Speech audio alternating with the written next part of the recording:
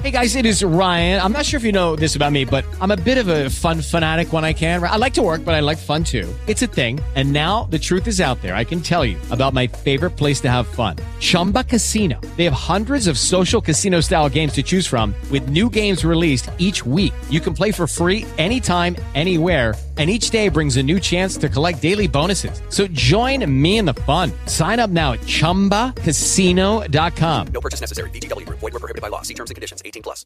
Hi, this is Sassy Seppi, and you are listening to the Oversell Podcast. And if you turn that dial, I'll make you kiss my sass. It is episode 26, and we are talking about all things professional wrestling and then talking to Andrew Palmer of SBW. Stick around. This is the Oversell Podcast!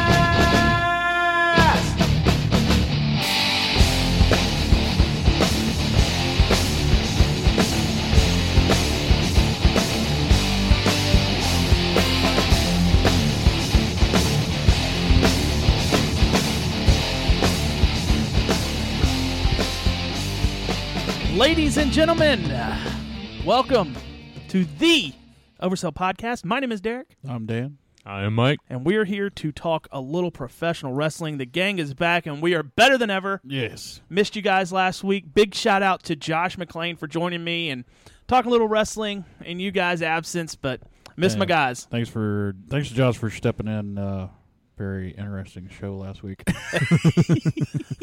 Having your guests sing your intro music is a nice touch to the show, I think. But big thanks out to Josh. Be sure you're listening to him on KO Radio, him and Eric Wayne on the local X app, and download Josh's album. Go find his band's album. Plenty of projects for you to catch up on Josh McClain. Oh, yeah. Guys. Yes. WWE is in a stink right now. A big stink. And one thing I wanted to talk about tonight, what are some of the things we think they can do to kind of get them out of this funk? Okay. The first thing, I think, I've said it before, I'll say it again. Raw is too long. I'll agree with you there. 3 hours is just too much. Plus, if you want to watch NXT, that's 4 hours. SmackDown, that's 6 hours. Plus any other thing you may want to watch on the network. I mean, yeah. If there's a pay-per-view, that's another 3 hours. Or 4, depending on the pay-per-view. Right. But they need to worry not so much about having more time, but having quality time. Yeah. Yeah, I would say, yeah. I think, really, they could cut out. And I think they put too much emphasis on the segments a lot of times. Yeah. They could cut out a lot of the segments and add to the wrestling matches easy. Yes. But, they're all into the drama and everything. They're a man's soap opera. Yeah. And they have to have that soap opera part. But I feel like they overdo it a lot. And, that moves on to something else I think they should stop doing is those backstage skits or what have you, where they're not looking at the camera. They don't even acknowledge the camera's there. Right. Because they have this whole thing like, well, on television shows and movies, they don't look in the camera. Well, this is different. You are... Yeah, but you come back from a commercial break and you got an interview guy standing right there in front of the camera, acknowledging the camera. Right. Yeah. And kind of stupid. Some other small things, but like the interview guy never says, back to you guys, back to you, Byron, back to you, Michael, back to you, Cole, which, another point, get rid of Byron Saxton. I hate him on commentary. Yeah. I hate the commentary that they have going right now. Bring Corey Graves in to do commentary. Corey Graves should be on main roster commentary right now. He is doing a tremendous job in NXT. He talks about the match. Yeah. That's all you have to do. Right. Not about the next match coming up. And you don't have to talk about little inside jokes with your pal that's sitting next to you there in the commentary booth or any shit like that. Right. Just talk about the damn match. Get the match over. You're there to help get the match over and to talk about what's going on in the ring. Instead, you got JBL and Michael Cole, and they're palling around and doing inside jokes to one another. Right. I hate that. Yeah. It's just... It's bad commentary, bad writing. Yeah, it's a combination of three or four different things. Cut it down to 8 writers, 10 writers at max. 10 writers, a booker, and a couple agents. Does anybody here think that this Kane storyline is going to go anywhere past the next pay-per-view. This should have happened. Throwaway stuff. This should have happened already. Yeah, we're way past where this should be. It's throwaway stuff. Right. It's basically saying we're in a holding pattern until the next major pay-per-view. Right. That's basically all you're telling everybody at this point, because that's basically any time you throw Kane into the mix, the title's not going to change hands. No, it's just filler. It's just filler. You know? And that just doesn't go for the main or the world heavyweight title. And I tell you, the IC title's filler right now. Yeah. I mean, and I tell you, it's something that would shock the shit out of me if Kane did win the title. Honestly, I know we're not predictions yet because that's still 2 weeks away, really, but that's what I'm hoping happens. Kane wins, then that's a way for Sheamus to cash in, and it doesn't hurt. Yeah, Rollins or whatever. I very sincerely hope that Kane does win. I know it won't happen. Oh, no. It hasn't happened in 10, 15 years. Because I mean, the guy when he came in, he was a monster. He was an unbeatable monster. Yeah. Even when teaming with X-Pac, he was an unbeatable monster. And over the years, they've watered him down so much that it's just not believable that he can go out there and destroy anybody anymore. I am entertained by his quick switches between, but it's a recycled storyline just from TNA, with Abyss. Most everything is nowadays, though. Yeah. And it's not just the World Heavyweight title, but the IC title. Like, are we at the point now where we care about Ryback? No.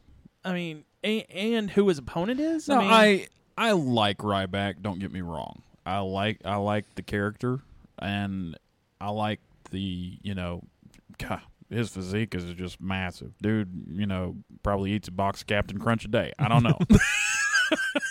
Right. And he's always looks like he's having fun. Yeah. I mean, especially when you see him at a live event. Yeah. I mean, he's having a blast. And that's what's awesome about, Ryback and everything, and I don't know. Maybe it's just the opponents they've given him to where that character really can't develop, know? I mean, I think putting Miz and Big Show in the mix there, I don't think either one of us really thought that any one of us thought that was going anywhere, Right. I would have thought maybe, freaking Miz would have taken the title off of him, if anything, right? Because I thought, okay, Miz, they're trying to put Miz back in the mix in something, give him the IC title, and then start bringing in opponents from NXT or something like that. It was what I thought, but they went a completely different direction. Yeah, So and then and Kevin Owens and everything, And I don't want this to be a complete we're bashing the WWE because they have stuff that's actually working too. Oh, yeah. Like more New Day. Yes. Oh, yeah. New Day in the main event. Yes. You got Hell in a Cell. Why not have like a big 6-man tag match main event instead of Seth Rollins and Kane? Yep. Because I think that would be entertaining. I think it'd be a great show. I like what they're doing with Dolph Ziggler. That looks like they're finally kind of turning him into a heel. Yeah. Yeah. I'm ready. And they're finally ending that thanks. Ziggler-Rusev thing. See, at least they're doing something right. Because it got leaked that, Rusev and Lana actually got engaged. And I'm sure Vince was pissed about that. Yeah, Vince was pissed about that. I did see that on a couple of different places. Yeah. And, he tried to break them up a long time ago. Oh, yeah. Because that's why he doesn't think Ziggler, he doesn't think a girl like Lana would go out with a guy like Rusev. Well, whatever. Like, hey, man, ugly dudes get the best chicks. That's why I have a beautiful wife. Hey, I live in Nashville, just up the road from us. Let's go ask them. Yeah. Road trip. But, a lot of people complain about the way Seth Rollins is booked as the champion right now. I really don't have a problem with it. I don't have a problem with it at all. I mean, there are the occasional weird finishes and stuff like that, but he's really coming out and doing a champion's job of getting heat behind him and everything and whatever he needs to do. He's going out there. It's not like he's pulling punches or anything. He's going 100% every time you see him. Mm-hmm. So I mean, and also. You say you have this Divas Revolution. I don't think there really has been a revolution yet. It's stalled. you got to start giving the ladies their own characters, break them off from these factions. I want to see Sasha Banks fighting for the Divas title. I want to see a 4-way match between Charlotte, Sasha, Paige, and Becky. Yeah, because I think that would tear the house down. Oh yeah. Natty's back though. Yeah, I guess that's a positive. I mean, she's getting something. It's been about 6 years, but yeah 6 6 years too late. But it's just ratings. I think this last Raw was one of the lowest rated episodes ever. Yeah. A lot of that has to do with Monday Night Football too. Right. That only goes so far though. I guarantee you in the Attitude Era, on Monday nights, Raw, more people were watching Raw than there were Monday Night Football. I just had this thing in my head. It was like I know y'all heard me laughing just a second ago. It was like, we're up against Monday Night Football. Time to bring in Kane. Sadly, it kind of looks that way. It's a bad way of looking at it, but at the same time, it's like, yep. And what are they going to do with Cena's supposed to be taking time off? Yeah. How do they fill his role? Well, from what I understand, Ziggler's supposed to be getting that U.S. title. Yeah. Okay, but still, get some heat on Ziggler, man. Use the opportunity to get some heat on Ziggler. But at the same time, you got to think. You got 3 heel champions then. Yeah. Yeah. Because I also think Kevin Owens should be the Intercontinental title champion. It's a good thing he is then. Is he? Yes. Yeah. Where have I been? I don't know, man. You're sure you didn't go to Florida last week? I may have. You've been doing shows with other people. Yeah. Yeah. I don't get for doing a show with a comedian, man. I feel stupid now. but because I was kind of wondering, like, the way you were going with the whole Ryback thing, talking about that, and I was you changed it real quick. So I'm living 2 months ago, I guess. Yeah. I don't know. My bad, guys. But Kevin Owens is just the thing that bothers me about it. They've already announced that him and Ryback are going to have a match at Hell in a Cell, but I don't think they've had any interaction since their last match. I mean, nothing at all. And Kevin Owens is just wrestling like the Lucha Dragons in singles matches. Right. And they're not doing anything to sell this match again. George in the chat room says, let Ambrose fill the Cena void. I wouldn't have a problem with that. He absolutely should. I think he could. Let Ambrose have the IC title. I would say Ambrose and Ziggler in a feud for the U.S. title. That's just me. That'd be nice. I think that'd be a good feud. I think those guys would work well together. I'd like to see that. I tell you what else I'd like to see to fill the void with Cena. More Kane. NXT and a new NXT invasion. Balor, Joe, Breeze, and Corbin come up and start, taking out guys just left and right. Yeah, just and book it right. Don't have them face John Cena and John Cena double DDT, then come in and make the save or whatever. Yeah, I think they have the. We'll see Cena back at Royal Rumble. Bring in the Balor Club. That's right. If they did that stable, the NXT invasion could be the new Balor Club. Could play off the Bullet Club. Right. But that's just one thing I'd like to see it. I think those at least 3 of those 4 guys I named. Balor, I think, could go up to the main roster and be all right. Joe, I know he would be a lot. Oh God, yeah. Joe. I think it's time for Tyler Breeze. Mm-hmm. It's been time for Tyler Breeze. And I even think Baron Corbin, just in that silent enforcer for the stable role, he doesn't have to be a mic. He just has to go out there and whoop somebody's ass.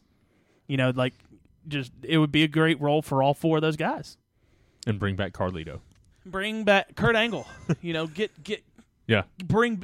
I would love. I would love one more Kurt Angle run. Oh God. I think. But what I've read over the last couple of years, it's WWE just doesn't really have much interest. They don't have any interest in him at all. No. Well, I think they. But I think it has to It's do. his problems that he's. Well, I mean, I think it has to do with the money that he wants and the schedule that he wants. Yeah. Well, that may have something to do with it, but Which they lowballed Carlito too because he threw threw that first offer back. George wants Cena to come back as a heel.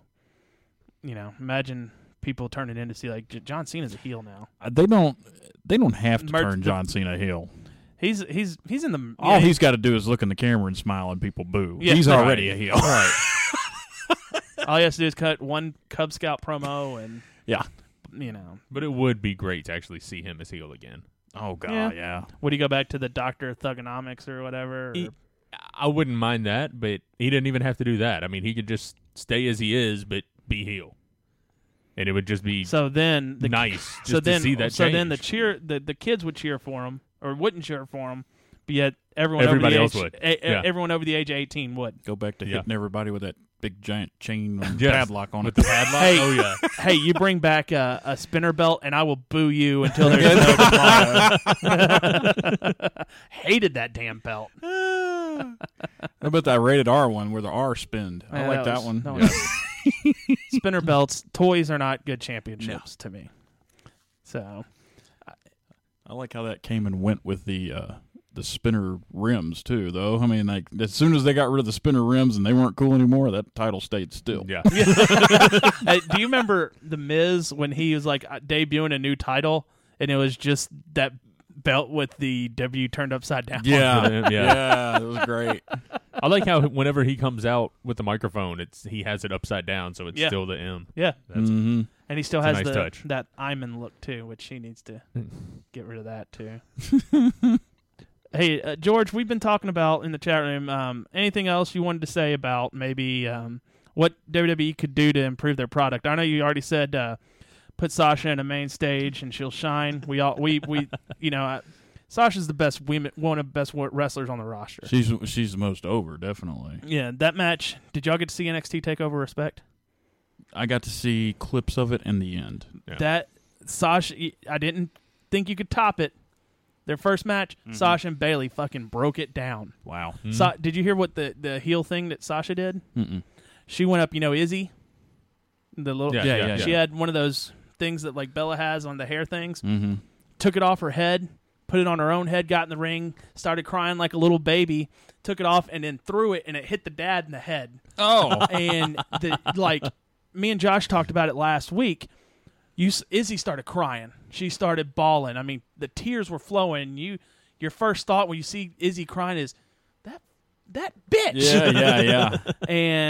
But after the match, they gave Sasha and Bayley flowers. Yeah. Bouquet. I saw that part. Sasha gave hers to Izzy, gave her a little fist bump. It's pretty much saying, yeah, we're cool. I bet you if they did Didn't something Izzy like that, have a sign after that saying, you should have took my headband, Sasha? Well, no, she said, next time you want my headband, you can just ask. Oh, yeah.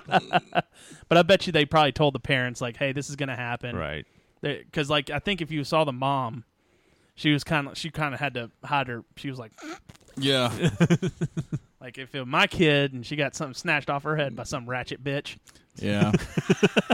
There was a guy at the Wildfire show that I went to a few months ago, and he had a cowboy hat on, and somebody took his cowboy hat off and was wearing it in the ring and stuff, and he didn't like that. He looked like he was fixing to start raising some hell about that cowboy hat, getting his cowboy hat back, and I was just like, oh, y'all better give that cowboy hat back there. We don't want a lawsuit, Hey, speaking of Wildfire Wrestling, October 29th, they're going to have their big Halloween show. Yep.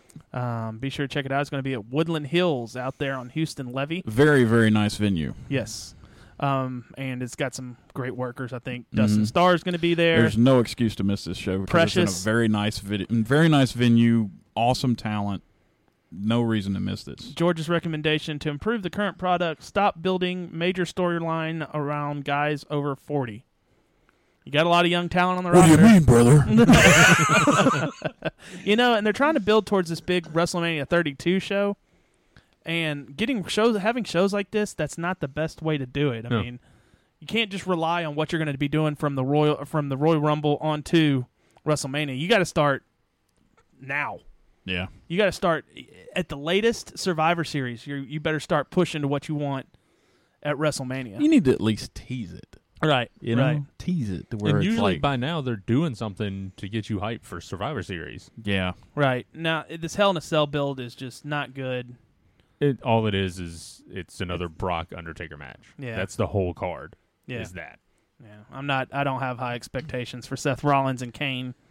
But it bothers me how they're like, their first match, at WrestleMania, and they're excluding the entire feud that they had back in like 2003, right, or whatever, when they've already had their Hell in a Cell match. Yep. And it's like never happened. This is the first time they've ever done anything. Just like Triple H and the Undertaker didn't happen way back when. He's already beat him. He's already beat him like twice in a Hell in a Cell match. He's already beat Undertaker twice in a Hell in a Cell match. And at the time, Undertaker had he injured Undertaker, and Undertaker had the cast on his hand. Yeah, he was using that as a weapon. All right. Well, we are going to take a quick break, and when we come back, we're going to be joined by SPW's own Andrew Palmer. Stick around. This is the Oversell Podcast.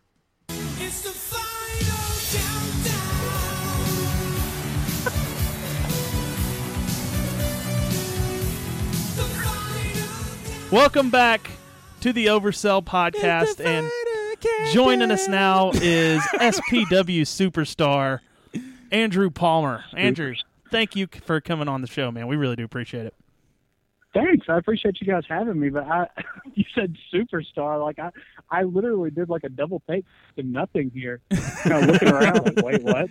But no, that's very sweet. And I'm happy to be here. Very, very, very happy to be here, actually. Now, just before we went on the air, we were talking about Emma and her cooking commercial, and you and Mike are like, you're connected at the hip now. You're connected at the hip now, and we. That's awesome. I was trying to go into like a story, but I was like, we got to start recording because this is going to be hilarious. But like, I don't. To be.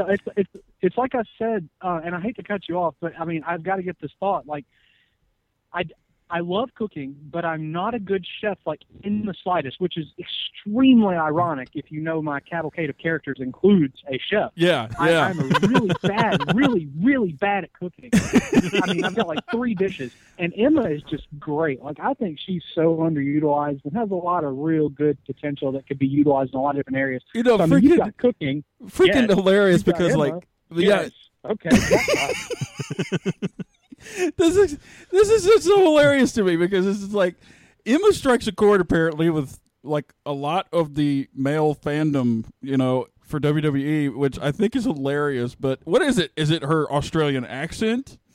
That definitely adds to it. Okay, that explains a lot. It's a hot chick with an accent. She can wrestle and she cooks. Yeah. I'm a big fan of accents, either male or female. I think the accents are really, really great, which, again, ironic. I try to practice a non-regional diction, so it's kind of cool, though, that I enjoy accents so much. I'm a really complex guy, I'm really confused as to why you want to be on here, but, man, this is going to be a showcase in strange. Well, part of it is I really enjoyed watching you wrestle out there when I went up with Dan for the SPW show. I thought you put on a great match. You're extremely agile for a guy of your size. That I saw you do a spinning heel kick that looked as good as some cruiserweights that I've seen throw. And other than that, you're just a really cool guy. And I wanted to talk to you about wrestling. You talked to me pretty much the whole show except when you had your match. And man, how'd you get started? Yeah. What got you into wrestling? Okay. It's a very specific night. I remember it was, I'm going to butcher the date, but it was December 20-something of 1998. I was watching WCW Nitro with some cousins of mine at my grandmother's after Christmas, and I was just like, what is this nonsense? And literally, I think the very first thing I saw was the just epic Ric Flair promo where he just went just absolutely bonkers, took all his clothes off, started throwing shoes and elbow dropping his jacket, handcuffs himself, and just I'm going home, and then takes his pants off, and I was just like, okay, so every Monday night this happens, yes? And cousins were like, yeah, and I was like, all right, cool, so what else happened? I've seen that video. I've seen that video making the rounds on Facebook lately, and it was took 4 scoops of pre-workout. Don't know what happened next. Exactly. Yes. But the next thing was Booker T. And, Booker's great. He's fabulous. Awesome worker. In every single aspect of the game, he's got it on lock. Mm-hmm. I think after that we had a cruiserweight match, and then we had some Kevin Nash. And, at that point I was just like, can it be Monday again, please? And I loved it, man. So every every bit of wrestling I could absorb or talk about or read about. I'm a big reader, so like I loved the PWI Almanac as a kid. Like I remember thinking that Too Cold Scorpio was probably the coolest wrestler in the whole world just because he had the coolest name in the world. Like I had no idea he was this awesome black dude that did flippies and like chain wrestled your face off, kicked your teeth out. Like I had no clue who he was until I was maybe 14 or 15. But like 8-year-old Drew was like, Too Cold Scorpio goes hard, man. I'll tell you what. Mm-hmm. So for sure. So were you strictly a WCW fan back in the day, or did you kind of flip back and forth between WWF and WCW? Well, I flipped back and forth. My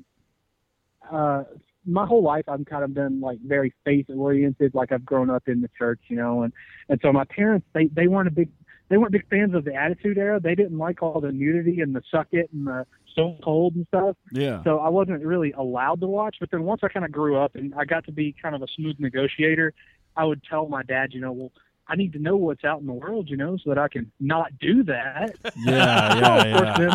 So of course then, I started watching Raw, and once WWE went out of and then business, came the WWE Network, and you could go back and watch everything that you missed before, and you were like, "Thank you, Jesus." Oh yes, that's almost verbatim. Actually, my conversations with myself, like I'll see like Starrcade '98. Starrcade '98 will come on, and then I'll just feel like oh yeah, this is a good day, man. Well, but yeah, I mean it's. I love it all, really. Like, there's some really, really old school stuff I haven't watched, but I mean, anything I can watch, I love to watch because there's something good about everything. Right. Now you mentioned Ric Flair and Booker T. Were there any other guys that stood out, like, and when they were on TV, you were going to be sure you're glued in front of it and you would not miss? Was there any specific guys like that? A1, like the number one bro, Kevin Nash. Like, Dan is with you, and Dan has known me for a couple of years now. I'd say for a minute. Uh-huh.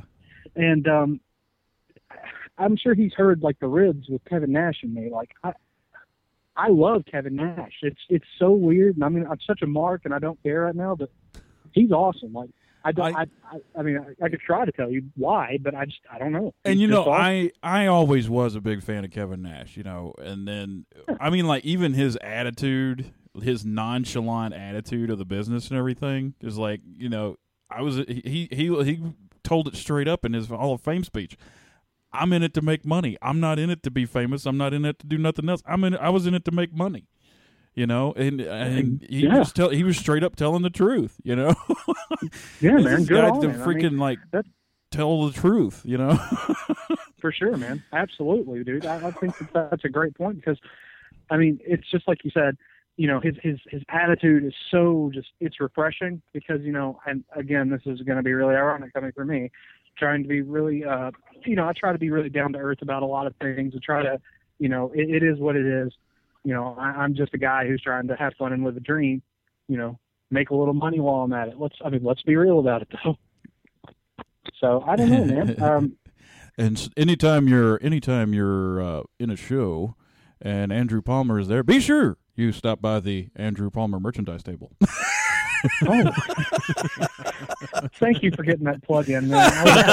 I would have felt like such a schmo to be like, if ever a show, then please, for real, buy a cheese that shirt, come and holler at me. At least, that's one thing, though, like, even if you don't buy something, if you're going to pay the money to come and be at a show, and I'm there trying to interact, like, you're really disservicing yourself and not just me. Like, I'm not saying, like, oh, Andrew Palmer's the best. Like, what are you doing? But, like, any wrestler, any booth, any table that's there, I recommend going up and interacting. You're paying the money, and this is just like, okay, again, let's use cooking. It would be like if you're going to make a dish and you're not going to season it. It's like, okay, yeah, you're going to get it done, but you have all this extra stuff that can make it so much better. Why are you not using that? Right.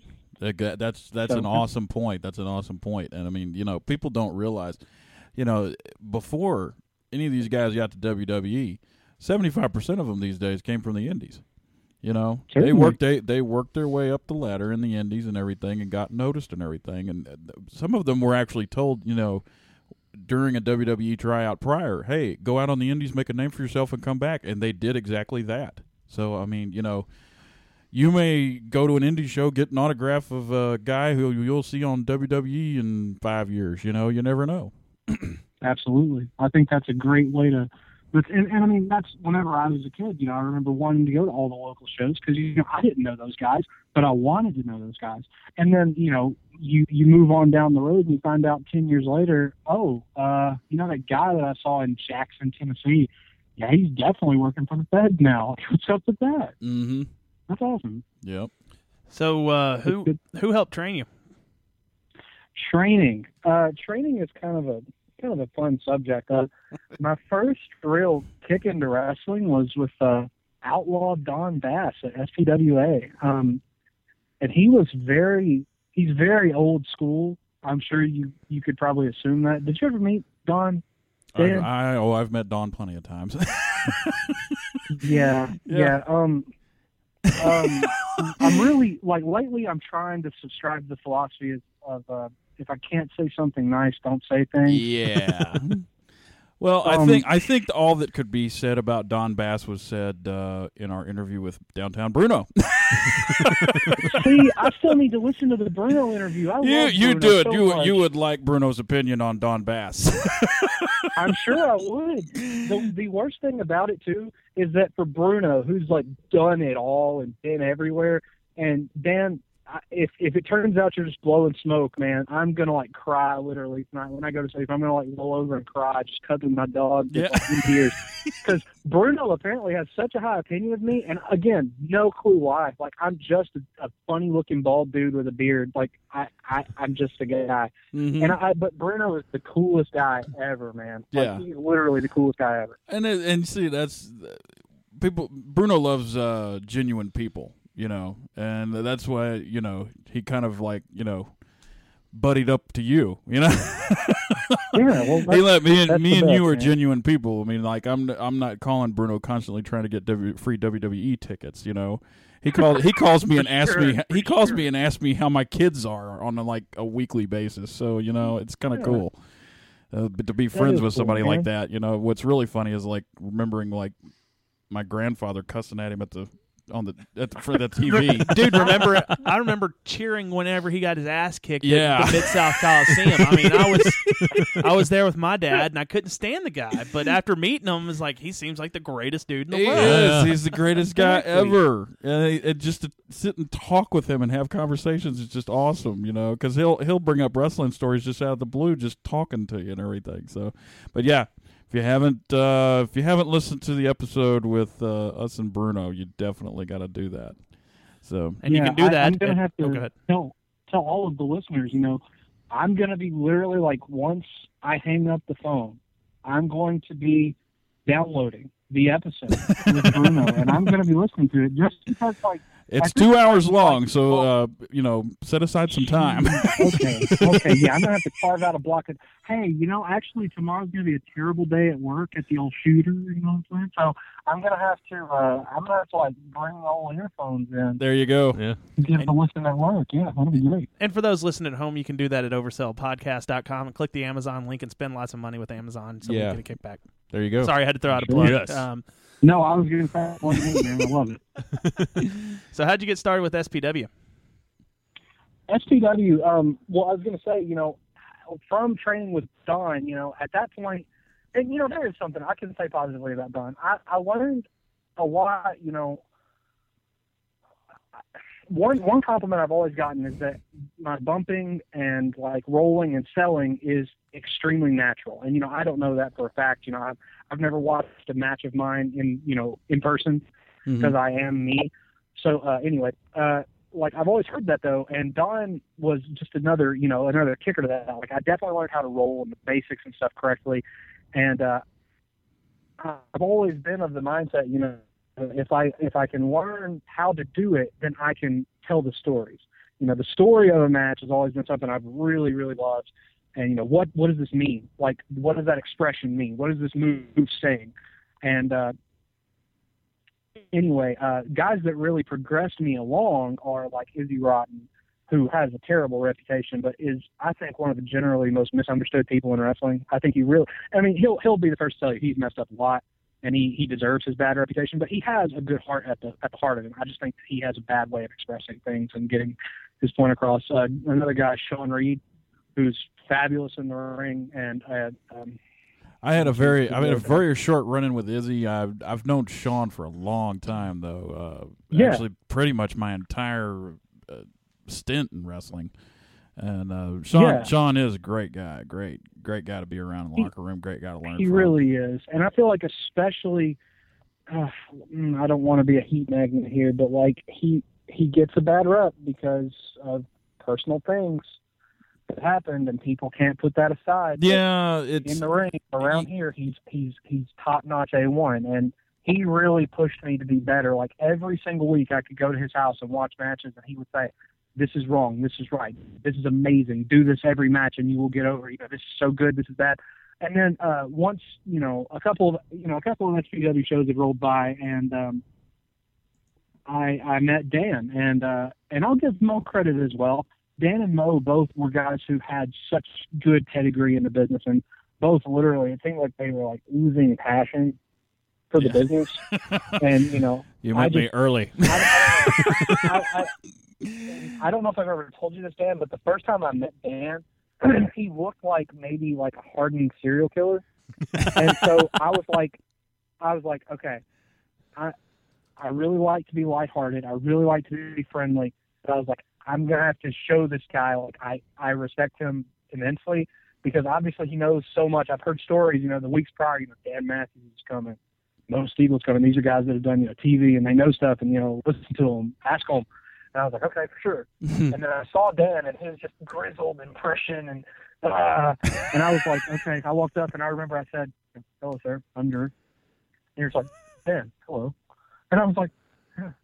And I kind of walked away, and then, I don't know, Dan really helped a lot. The point of what I'm saying is that I respected Dan, and so I went to some of his training that he did before SPW shows, and wanted to throw up quite a lot.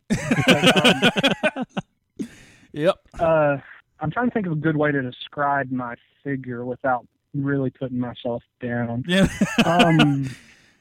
Imagine, Dan, why don't you do this one? Yeah. He is portly. Yeah, he's portly, but he's tall. He's tall and portly. You've heard this phrase, like barrel-chested? Yeah. I think I'm like barrel-person. Yeah. I'm just kind of, I'm very, I don't know, I'm a large cat. There's those of us that have six-packs, and there's those of us that have kegs. I'm a kegger. Man, and I'm a kegger now. I've gained about 20 pounds since I quit wrestling. So, dude, Dan, you still look great, though, man. I don't know about that. No, you do, man. Well, I will say, I will put myself over just one little way. Since in April, which was like maybe 3 months after I stopped wrestling locally and just decided to start focusing on, my traveling, I weighed 350 pounds in April, and I'm down right now to 290. How much? I've got a question for you, and you might remember this. Do you remember the night that I power slammed you and we broke the ring in Selmer? Yes. Okay. We have to talk about that in much more detail. But at that point, dude, I was maybe at like 305, maybe 305. Jesus, I power slammed a 300-pound dude. No, and the best thing about that is, okay, let's set this up. So this was at SCW 23, which, see, here's another thing. Chris really needs to put these shows like either on YouTube or on DVD or something, because for what we had, man, we put on some great, like, really entertaining shows. We put on some great matches and everything. At this point, Dan was your like domineering heel, like smash mouth. I'm going to take you and destroy you, heel champion, like excellent heel champion. And he has been just running through contenders and looking just absolutely demolishing. And I'm coming off a run where I was like, I'd say another really top heel, and got into a spot of contention for the championship. And then we were having this big show at the Big Civic Center, which always felt more like a bigger show than the Armory for some reason. I don't know why, but I'm going to go against Dan in the main for the heavyweight championship. And his first time ever working with Dan, and I genuinely felt like that was one of the best matches that I'd ever had to that point, and I still would consider it a top 20 for myself, absolutely, because I don't know. I felt like he pushed me and made more of me, and especially in that first match, that because that was the start of my babyface turn that has led to the powder throwing Final Countdown entrancing baseball that you know and love today. So really, that was the genesis of it, and it was the match that Dan literally. I was on the top rope, and Dan was like, "All right, we're in power slam." I was like, "Sweet." And he starts to take off. And why don't you take it from here, man? Well, I took off the first time, and I was too far. I had too much of his chest on my shoulder. It was a British Bulldog running power slam. Okay. But he was on the second rope, and yes, we were in the corner. Yeah, you're right. Yeah, he was on the second rope, and I cut him off. He was still sitting on the top rope, and I elbowed him a couple of times and everything, and I was like, all right, we can set this up, and right. So I kind of grabbed him first, like probably about midway down his chest, and tried to come out of the corner. And I realized I was off balance. I was like, okay, I'm going to have to get deeper on him. So I took a step back, and we fell back to the corner a little bit. And Drew told me later, he goes, I was so disappointed. I thought you weren't going to get me up. The thought that went through my head was like, oh. It was like, imagine I'm filling up with helium, just ready to just let this balloon go, and you don't tie it, and it's about to zip all over the room with just pure energy. So and then here comes this little annoying kid with a pin and just pops it right as you're blowing it. But we fell back to the corner again. We're right back where we started, right? We're exact spot and everything, and he gets situated again, and I elbow him a couple more times to fill in, make sure everything's set up right, and it's just not me grabbing and power slamming him and everything. This time, I get real low. I basically do a squat underneath him, and I squatted and picked him up on my shoulder and did a running power slam across the ring to the other side of the ring, basically, and we landed pretty good in the center, but when we hit, oh my God, because everybody in the whole arena was like, damn!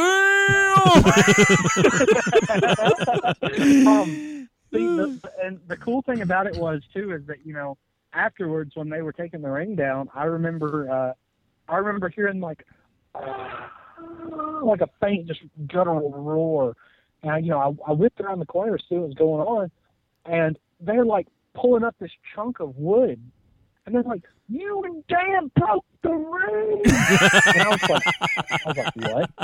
We did. And I was like, well, I'm not one to complain, but I did feel a little. That smarted a little more than your usual power. I think I believe it was Kim. And Kim, if you're listening, you're amazing. Kenneth Campbell is a fabulous photographer, fabulous ring announcer, great guy, great friend. I love Kim. A1 plus, awesome. He's the real MVP. Oh yeah. But yeah, we were basically picking up pieces, and it was particle board, but it was like 3/4 inch particle board though, and we shattered it where we landed, and it was insane. I'll never forget that. I was like, we broke the ring. What did you do? A power slam. Power slam through the ring. So, that's just another, what did you say, portly? That's just another testament to my portly barrel of strength. Right. And another testament to Dan's just insane Popeye strength I can't explain. So, but just another brief put over. Christian Shane, who, well, I guess we've already shattered kayfabe. He pretty much owns SPW. Oh yeah. So he's the man. Mm-hmm. I think that he's one of the most underrated professional wrestlers I've ever seen. Yeah. Can do it all. Is so smart. Has such a passion, and it's a shame that the promotion, the woes of promoting, it seems like it's really just taken it out of him. It has. I don't want to. I feel like I'm being really selfish and putting myself over a lot here, but I had so many great matches with Chris, and it felt like we were at WrestleMania, beating each other at the 50,000 people, 20,000, 90,000 people. Yeah. And it's just me and him. At the same time, it feels like it's just me and him in that building. And I wish so much more for Chris in wrestling, but at the same time, at the last show, I remember him introducing me to his girlfriend and to her son, and he smiled at me, one of the most genuine smiles I've ever seen on his face. So I don't know if you listen to this, Chris, but I'm happy that you're happy, man. And thank you again for all the help that you gave me as well. Yeah. I had one taste of running the show during my last match, and I told everybody, the show starts at 7, and people were still coming in, the locker room at 8 o'clock, and I'm pulling my hair out, going, I've had to rewrite everything, just because you guys wanted to get here an hour later, so it was like, all right, that was the last time I'm running the show. Yeah, really. So that was my one taste of running it, and I'd had enough. So was that your retirement match, Dan? That was my retirement match. The only match I've had since then was the night that we had the SPW reunion show, that one last dance. The tag match, yeah. Which was an amazing show. Yeah, it was a great show. You had the Grand Prix tournament. That was awesome. Yeah. Gosh, that was great. That whole show from top to bottom, I couldn't find a bad match in it. I'd love to watch it back. I'd really love to watch it back. I know I just put him over, but just imagine like me air smacking Chris wherever he's at. Dude, make some DVDs, bro. Come on, you're gonna make a ton of money, and half of it's gonna be on me just buying copies to just sell again. Like, come on, what are you doing? But I'm in agreement with you guys. I think that it was just a fabulous show, and I don't know if it was Dan. It might have been you who said, I feel like at this point everyone's just kind of like, oh yeah, we'll watch this. Yeah, like going overtime and like busting out crazy stuff. Oh yeah. We were the whole show was great. I mean, it really was. Yeah. I think that attitude is the attitude of like, well, if you did this, then I've got to do this. Right. I think that's so good for wrestling, man. It makes everybody want to be better. It makes everybody work harder and push harder. And I'm such a fan of that. And that was always the way that I was trained. It wasn't like, hey, your opening match and it has to be a certain way or whatever. It was always, always try to one up the match that's either in front of you or behind you. Exactly. Yes. So. Absolutely. I think you're absolutely right as far as that goes. I forget who. Oh, I think it was Excalibur who said that about PWG. That's the attitude that they try to instill in their guys. Mm-hmm. They're like, if you're not going out, did you and obviously if they're. Did you and a couple of guys take a trip up to PWG? I thought I heard y'all talking about it or something. I wish. Oh, okay. I wish. Okay, I'm going to mark out one more time. I love PWG so hard. Like they are the best promotion in the world. Period. Like they have the best roster. They have the best shows. They have the best titles, best DVD packaging. Like name a thing, they've got the best of that. Right. Well, TV. They don't have the best TV. So because they don't have TV. But I mean, whatever. I'm going to get creamed for this one, I know, by social media or anyone else. I am not a fan of the Young Bucks. There, I said it. You won't get creamed by me. Okay.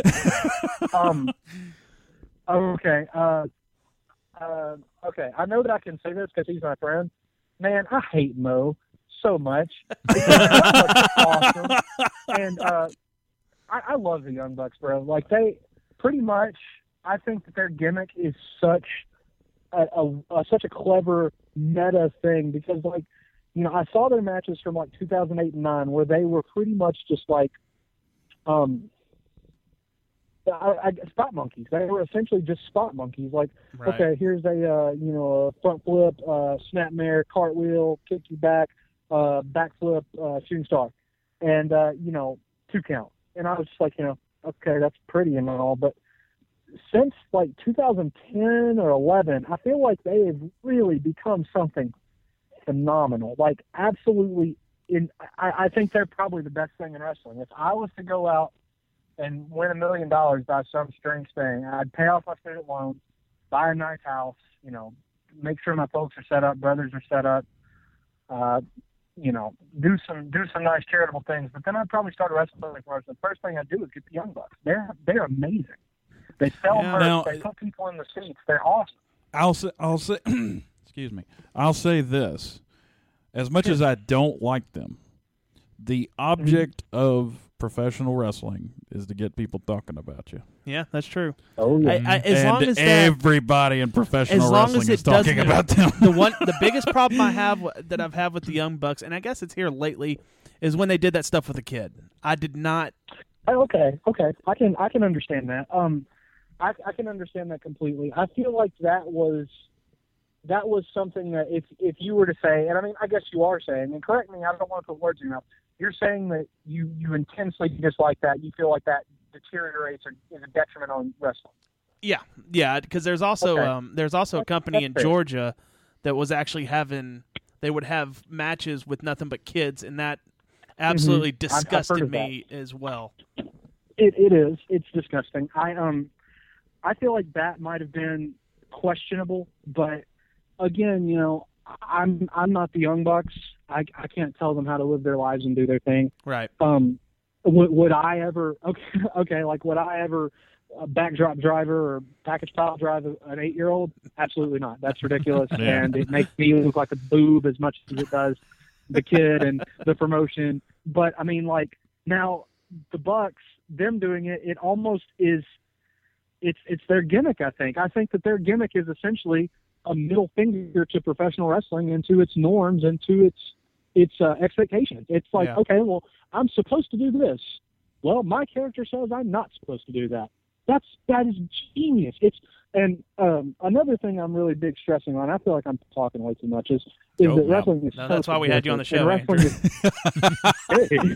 well, then what am I talking about? There you go.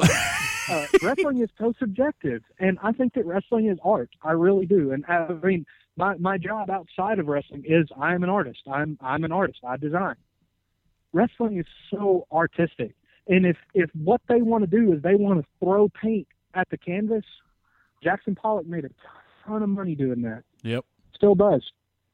The Bucks are great, but I mean, on the same note with children, have you ever seen, and this is another guy that I would sing the praises of for Infinity, is Kenny Omega. His clip in Japan for DDT, which is another fabulous promotion, where he wrestles the 9-year-old girl Haruka, who was professionally trained, and literally, she decided. Her parents loved her wrestling. The promotion loved her wrestling. She just said she wanted to go finish college before she kept wrestling. Mm-hmm. So, I mean, she's still in college. But Haruka, the 9-year-old girl, and Kenny Omega had probably a 5-minute match that literally entertained me more than WWE has in years. Wow. And I'm going to look that up. No, absolutely. I'll see if I can find the link, and I'll send it to you guys here soon. But yeah. It's amazing. Like, she's doing like dives off the top to the floor and like head scissors, and like she's got fighting spirit against Kenny Omega, and he's setting her up for like all these big spots, and the people are just, no, Kenny Omega, you terrible jerk, don't you hurt that little guy. He comes up like a head scissor, and they're just losing their minds, and they're like, this is amazing, Haruka's gonna beat Kenny Omega, and it's man, if you're watching wrestling other than to be entertained or to learn, I guess if you're a wrestler watching it to learn. But if you're not, you're watching it to be entertained. If you're not, then, I mean, what are you doing? What are you doing? Right. And that's entertaining, and it's fabulous. But I will agree with you. The thing with the kids, because I remember the next day I saw it, and I was just like, I wouldn't have done that. Yeah. Well, I don't throw a good super kick, so maybe that's another reason I wouldn't have done. There you go. Hey, to me, you throw a badass spinning heel kick, just so you know. Yep. Oh, thanks. That's really sweet. The match that you saw, and I have to say, I was with a great guy, Jeremiah Plunkett. He's great. He wrestled in Australia against their NWA Australian heavyweight champion Chris Target. Oh yeah. And they had some great matches. He's wrestled Satoshi Kojima, the NWA heavyweight champion and a legend of New Japan. So anyway, he can actually wrestle guys that are really good. So, I mean, for me to even have the opportunity to be in there with him was just great. And I had a great time with him. And we were and you mentioned something here a few minutes ago. We were talking about this. This was basically the basis of our show today. What can the WWE do to fix their products right now? Because their ratings are kind of in the crapper. Yeah, I saw that. Isn't it like the lowest it's been in years, this most recent Raw? See, I'm not contributing. I feel terrible because like I could at least like have because Monday is my late night at work at my job. I could at least have my girlfriend hey, we should at least just flip it over to USA if you're not going to be in there. Like, just give them a rating, please. Like, I feel like I can contribute in some way, but I didn't watch it, so I can't discuss the show with you, but I can discuss the product. And I think. Well, actually, before I say this, what are your guys' opinions? What do you think could be done? My opinions. The main thing for me was commentary. Cutting down from 3 hours, going down from to a 2-hour show on Monday nights. Okay. Not having Kane in your main event these days. Man, I love Kane. I do, but we've missed Kane. Like, and I do. Man wrestles in slacks, bro. That's amazing. As much as we've hated on Kane this episode, I do have to point out that Downtown Bruno was instrumental in him getting a job in WWE. Yeah, guys. Yeah, which is it? Do you love Bruno or do you hate Kane? Oh my God! I'm with you, Bruno. And Kane, bro. I like politics enough. I like to read. I don't have much hair. I'm tall. I'm kind of portly. Let's be bros. Let's be bros. Hit me up, Kane. I'm on Twitter. If we ever get him on the show, we'll be sure to throw your name at him there. Well, please, man. Have me in as like a surprise guest caller. Just like, so we got this guy who just said you're a cool bro. Oh, yeah? So, no, that's great. But to bounce back, I think you guys are kind of on the money. That seems to be the popular opinion, 2 hours. I think that would be great because, let's look at the competition. In my opinion, and they're out of season currently, but the best wrestling television show is Lucha Underground. Yes, because they make me have to watch. Yes. I like that soap opera vignette, filter that they put over all of their backstage segments and stuff like that. I love that. Well, see, that's another thing I said about that's wrong with the WWE is those stupid backstage vignettes where they act like a camera's not there. Yeah. You go back and watch an old USWA show or anything like that, all the interviews were done right in front of Lance Russell. He was right there. They both talked into the camera. And I'd like to see going back to promos like that, too. Yeah. Even, you could use a more modern, like I remember 2002 and 3 Raw. You have just a television that says Raw, a red backdrop, and Terry Reynolds with a microphone. That's the same thing. It's just in a different setting. Does Terry Reynolds have a cooking show? Idea, I feel like if you're Terry is definitely no Lance Russell. Sorry, Terry, if you're listening to this show. No. Did you hear what I said? No, what'd you say? I said, does Terry Reynolds have a cooking show? No. Dude, I don't know what she's up to, man. I'd be watching that. Gosh, I'm sorry. I hope she's doing well, though. Gosh, that's terrible. You guys got your Emma cooking show. Why can't I have my Terry Reynolds cooking show? Oh man. I'd watch it again. I'm gonna have to download the Bruno episode. And I've got to go watch the Emma cooking show, and I really need to watch the video game show too. But that's beside the point. I think that if WWE wanted to take their backstage segments and their their out of the ring stuff and put more of a this is kind of a taboo word, but put more of a scripted feel to it. What happens in the arena is in the arena. What happens backstage is something that is script. I don't know. I don't know. Maybe, I don't know, man. I think that there's a million different options. Well, but they're going to continue doing what brought them to the dance, and that's what they do every Monday. They think that is what works. I would be fine if backstage stuff didn't even happen that often. If everything happened in front of the curtain. Well, I think the main drive in the force that would make them change whatever's wrong would have to be competition, and that's none. Number one. Sure. Number one. Sure. If there ever is another Ted Turner that walks in and goes, "I'm gonna get in the wrestling business," WWE will be in trouble. And they've got a monopoly going. They really do. But I think so. There's only one real show that's watchable, and that's NXT. Yeah. Ring of Honor. I like what they've done. I think NXT is very good.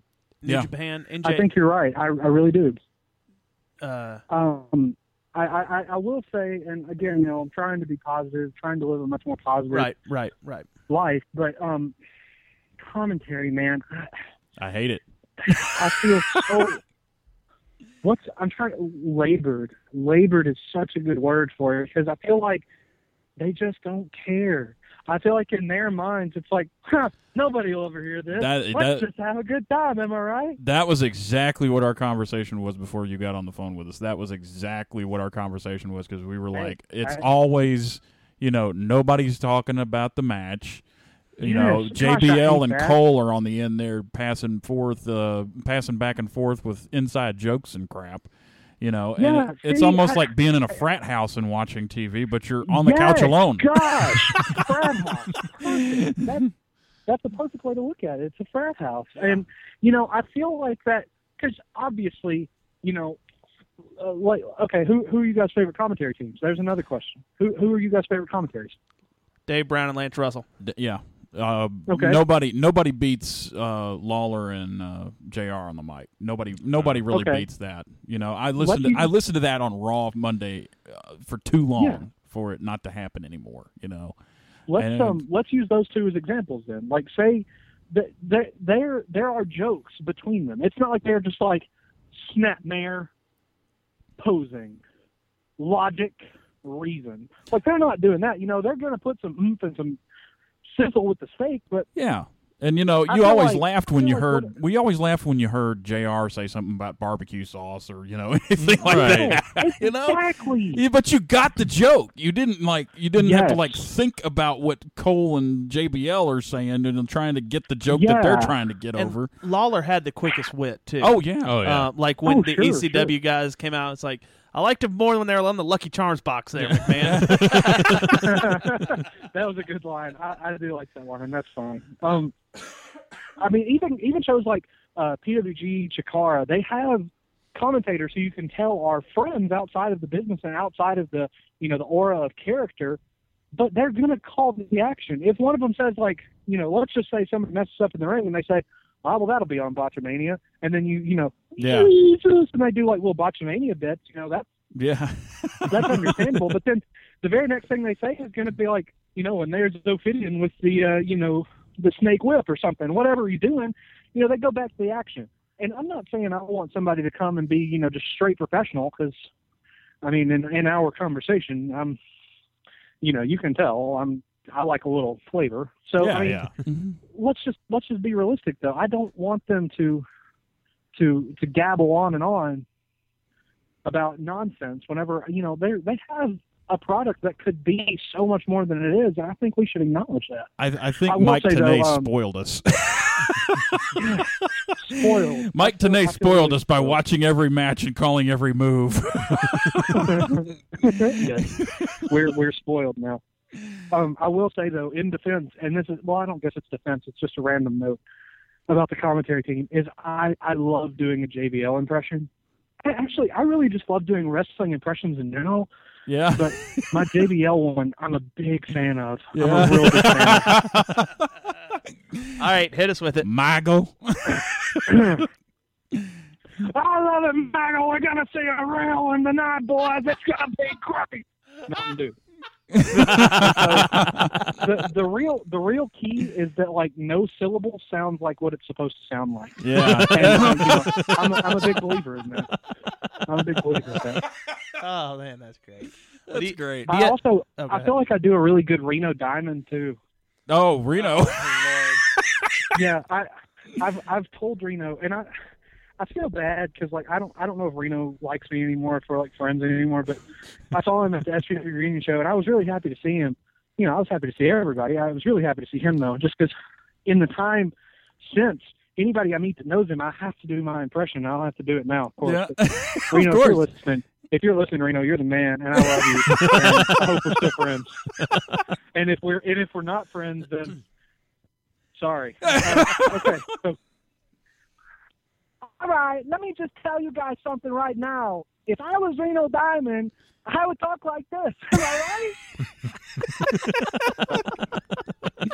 And this is why Michael Ward comes out and talks for him. Well, let me tell you something, baby. We can have a whole conversation and wrestling talk like this, baby. I love it. I love it. I love it, Michael. It's perfect. I tell you, I love it too, baby. This is the Oversell podcast, and these guys are great. Right here, next to me in the Oversell podcast. All right, Dusty, JBL, y'all settle down. Well, Drew, do you have any shows coming up, bud? Shows.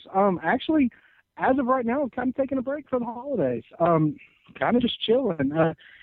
The original promotion that I ever worked at, SPWA in Raymer, Tennessee, they have a lot of guys that are really good. Is Don Bass still associated with them or not? No, he actually has sold his share of the company.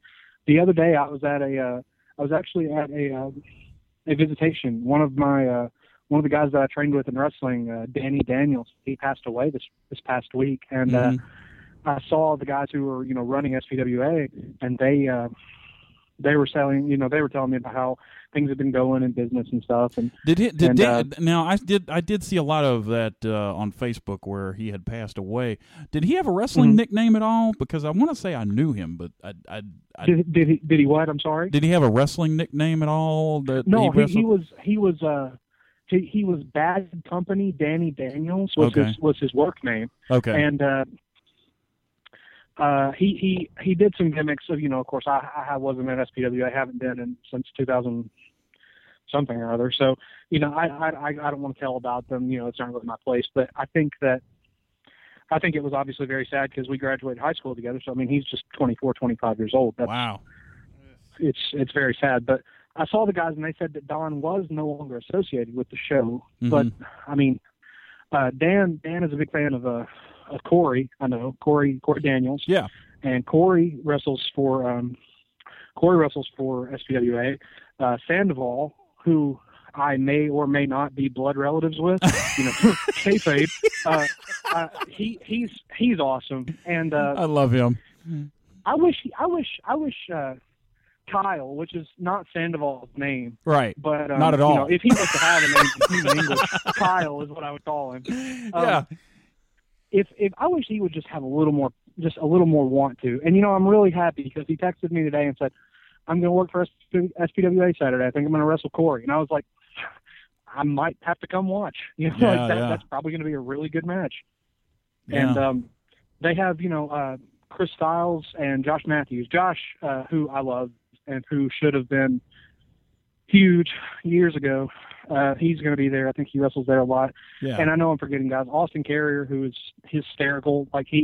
I think he's working on a new gimmick where he's essentially going to be Chris Farley. I think he's been planning it for a while.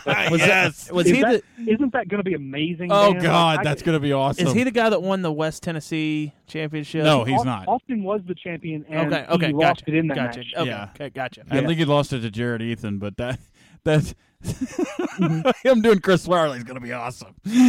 No, absolutely. Kenneth and he have been doing, and see now, if this is not related to wrestling, I'm going to have to smack them both in the face for making me sound like an idiot in front of your listeners. But I think they're recording vignettes of him jumping up and smashing a Coke can and then flexing his muscles like he's done something amazing. Oh yeah. If that's going to be for a show, then yes. Yeah. T-shirts now. Pictures now. Get me all of it. That would be great. Because Austin's going to make it to the dance if that's the case. That's going to be great. Think of who else we can put over because I don't want to just talk about me. Well, actually, we need to wrap up. We're kind of overtime already.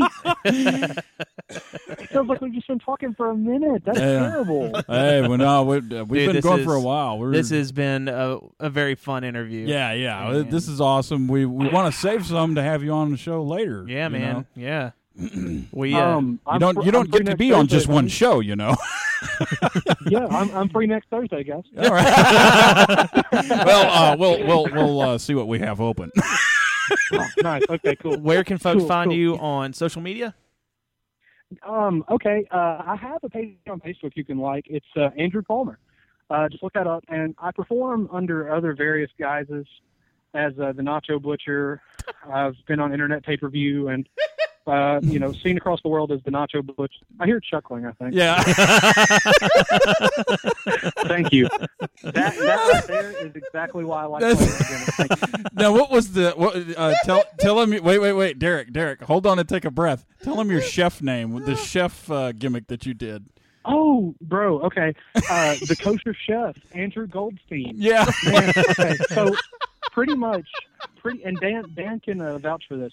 My first show that I ever, like, I think it was like ended up being like a 700-person crowd. Yeah. I mean, it was huge thing for me. The guy, I haven't mentioned Jeremy Flint. The guy who got me the show was Jeremy Flint, who is literally astounding. Oh yeah. I think he's like my wrestling dad. Like you have brothers in wrestling, but there's always a guy who's older than you who like just genuinely wants what's best for you. And Jeremy is, I think, that guy for me. And obviously Dan, I love you, Dan. Dan is like a wrestling uncle. But anyway, not the weird uncle. Dan would be like the fun uncle who gets you like. Dan would be like the fun uncle who gets you like wrestling figures for Christmas. It's not the weird uncle that tries to like, hey, what's going on with you? You growing your mustache yet? Cool.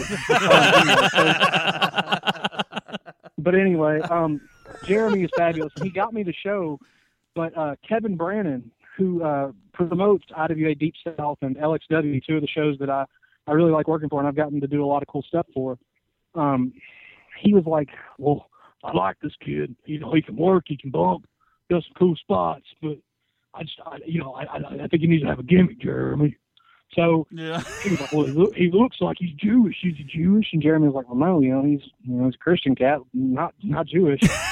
Oh, well. So pretty much they were like, well, I want to do a chef character, but he looks like a Jewish chef. Bam, good, do it, sign it up. So Jeremy was like, hey, I got you this match. You're going to wrestle against me. It's going to be a big crowd, going to be a good show, lots of cool guys. But you need to buy a chef costume. And I was like, what? So I have this whole different accent I talk in, and it's just amazing, guys. It's weird. We were even talking about this gimmick about how he should like roll out with a rollout grill and start like grilling stuff ringside. Oh my god! I mean, he stops in the middle of the match because he's got to flip the shit over. I know. There's so many. Like we've come up with gimmick after gimmick after gimmick for this. Like and Kevin, who is like, he does death matches and stuff, and I would never. I'd no, absolutely not. But he's been like, boy, I wish you'd do death matches. We could do like grill match and shish kebab match. He was like, it would be literally perfect. And I was like, okay, yeah, you should have given the chef gimmick to somebody else, buddy. But anyway, time progresses, and eventually Kevin turns me into Nacho Butcher, and through Nacho Butcher, I got to work with. At a show in July, I got to wrestle with Man Scout Jake Manning, who is insanely awesome. Yeah. And he and his partner Seth Bowman, they are the guys that run High Spots. And so I've got all the bros at High Spots are their homies, Seth and Jake, and they're awesome. And on that same show, I actually got to wrestle Cliff Constant, who was Domino in WWE. Heck yeah! And, cool. Wow. Yeah, he was really, really cool, and we had just a stupid match together.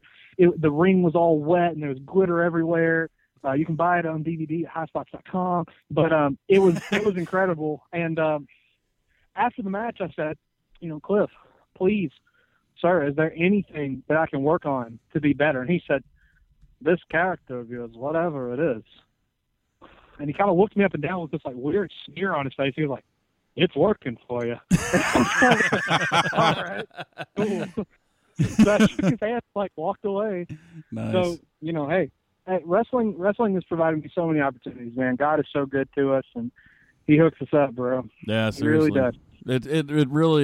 It really is amazing, like the doors that have opened for me in the last 7 years on different things and different projects, and being able to do other things through wrestling and stuff. So. But we need to cut off the interview. Gosh, yeah. Are we going to get another hour? No, really. Okay, social media. But I have a Facebook page, Andrew Palmer. I'll usually post about, if I decide I'm getting new T-shirts or wherever I'm going to wrestle, I'll post it on there. You can follow me on Twitter. I am at Twitter, at Drew is okay, because I'm okay. Yeah. And then I'm trying to get more into Instagram, man. Yeah. My Instagram handle is at Remember This Drew. I had to get something memorable so I wouldn't forget it. So Yeah. there you go. That is awesome. Thanks. Well, we've I enjoyed love having you connecting on, with man. people. It's Man, I love always being awesome to talk to you and everything, and just reminisce about all the fun we've had in the ring and everything.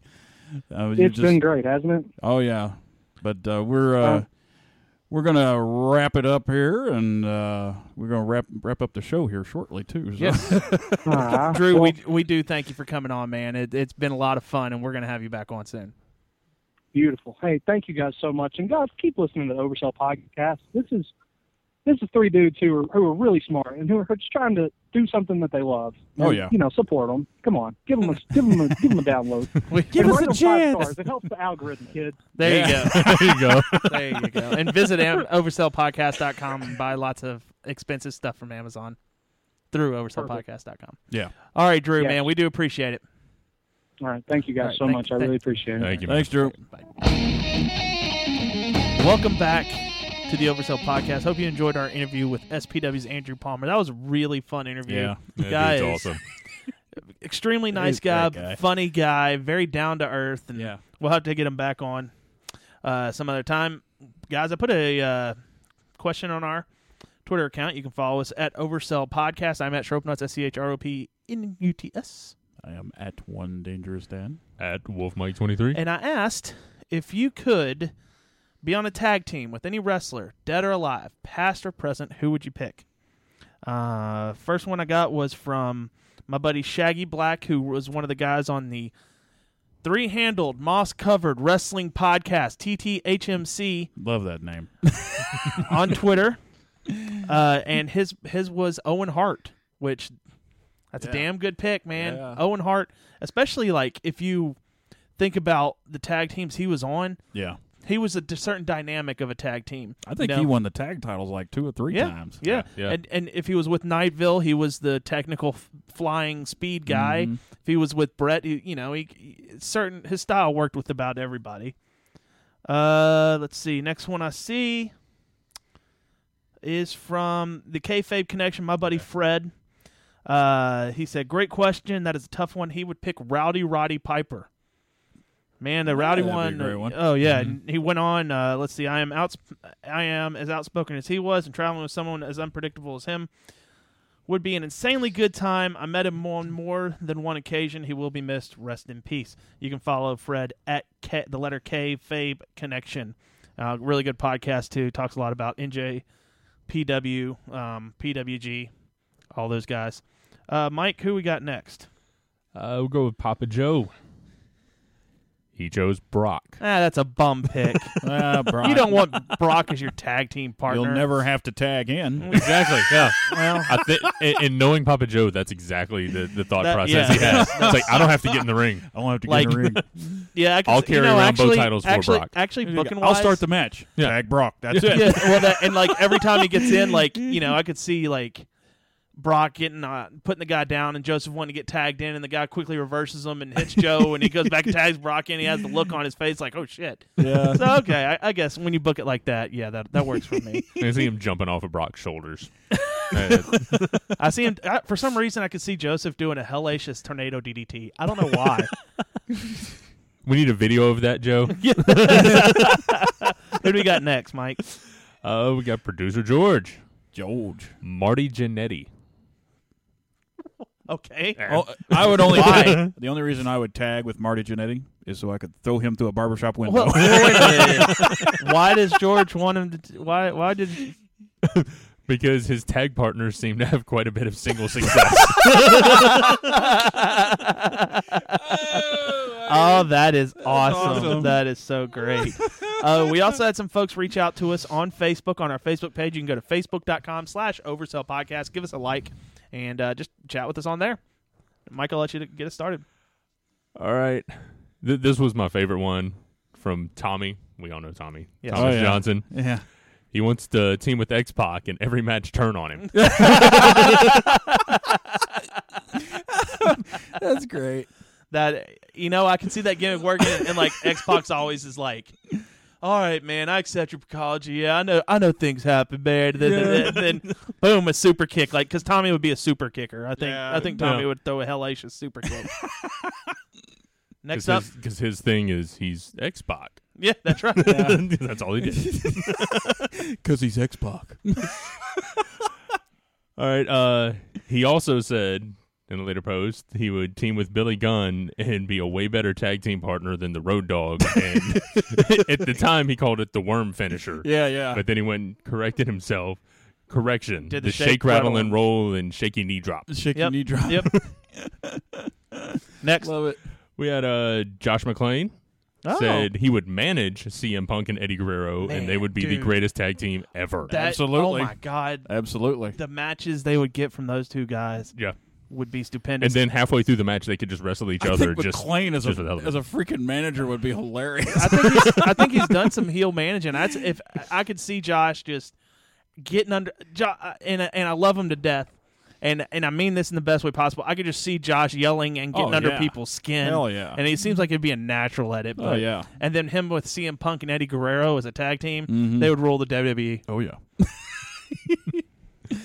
All right. Our friend Mo responded. Uh-oh. 3-way tie between Eddie Guerrero, Chris Benoit, and Shawn Michaels. Okay. Well, we knew the Shawn Michaels thing. He would say that the other. I thought all three of them are a great pick, but if it were me booking, Mo would have to be with Shawn Michaels. Now, is this pre-Michaels turning on him, or do you think it would be in his later years, or which version do you think Mo would take? I don't know. Sensational probably Sherry? the Sensational Sherry years, probably, okay. yeah. Yeah. Would Mo go through the glass window? Several times. We love you, Mo. Hope you're listening. Yeah. All right, our friend Drew, he said Kevin Nash, and prior to that, he said you'll find out why tonight. And he talked a little bit about Kevin Nash.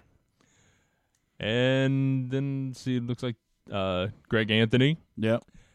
The Golden Boy. Yeah, said 10 years ago he would have said Bobby Eaton. Then in 2009, he and Eaton formed Midnight Gold and tagged for 2 years.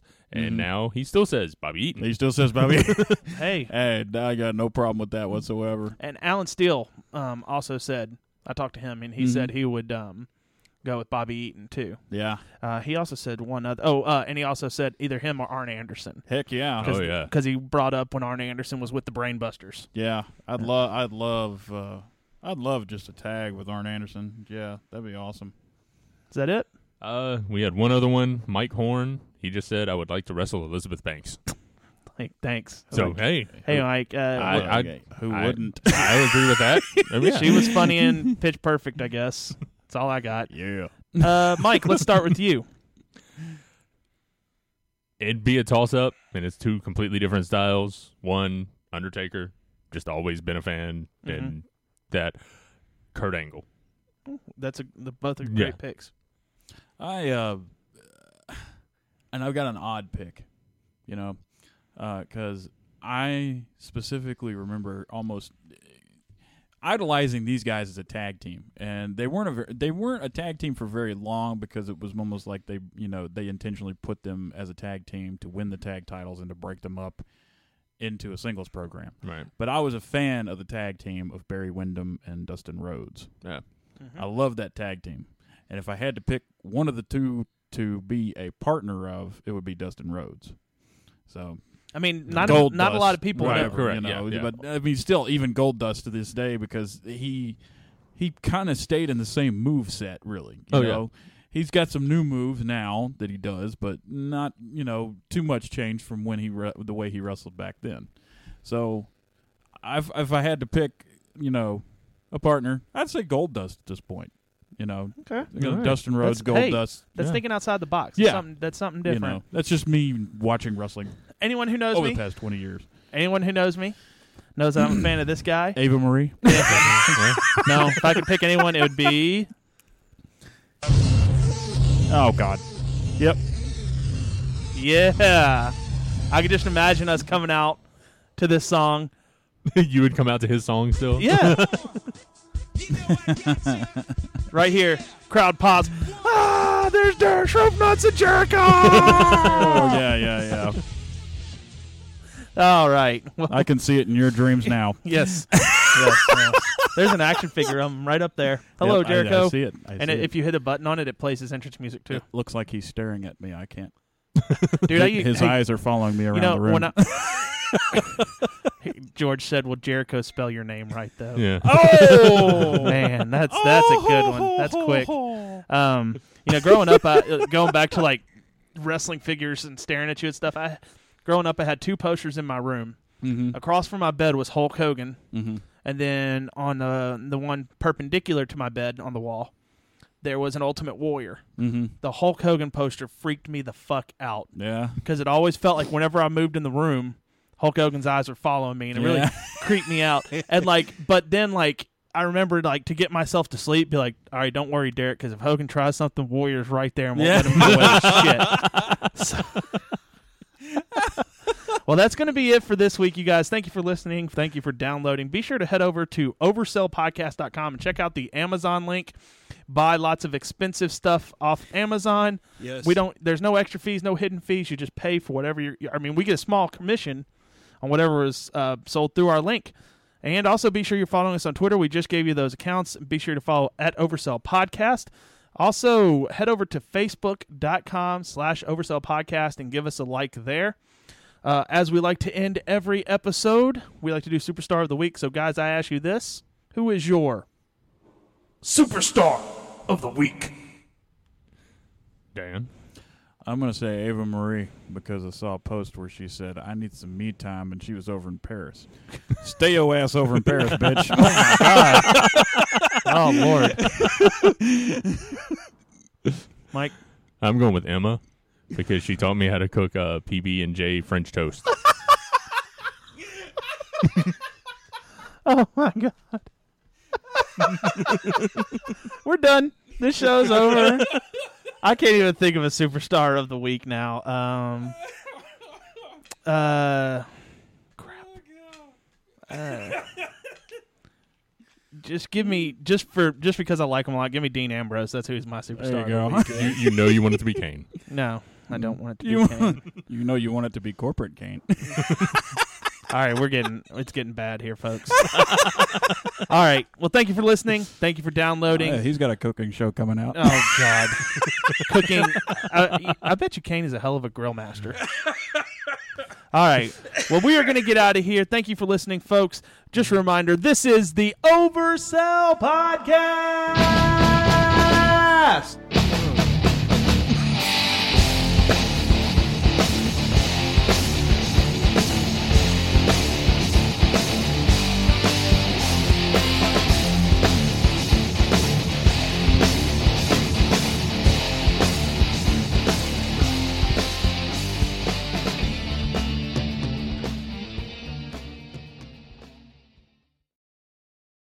Judy was boring. Hello. Then Judy discovered ChumbaCasino.com. It's my little escape. Now Judy's the life of the party. Oh, baby, mama's bringing home the bacon. Whoa, take it easy, Judy. The Chumba life is for everybody. So go to ChumbaCasino.com and play over 100 casino-style games. Join today and play for free for your chance to redeem some serious prizes.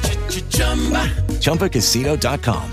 No purchase necessary. Void where prohibited by law. 18+ terms and conditions apply. See website for details.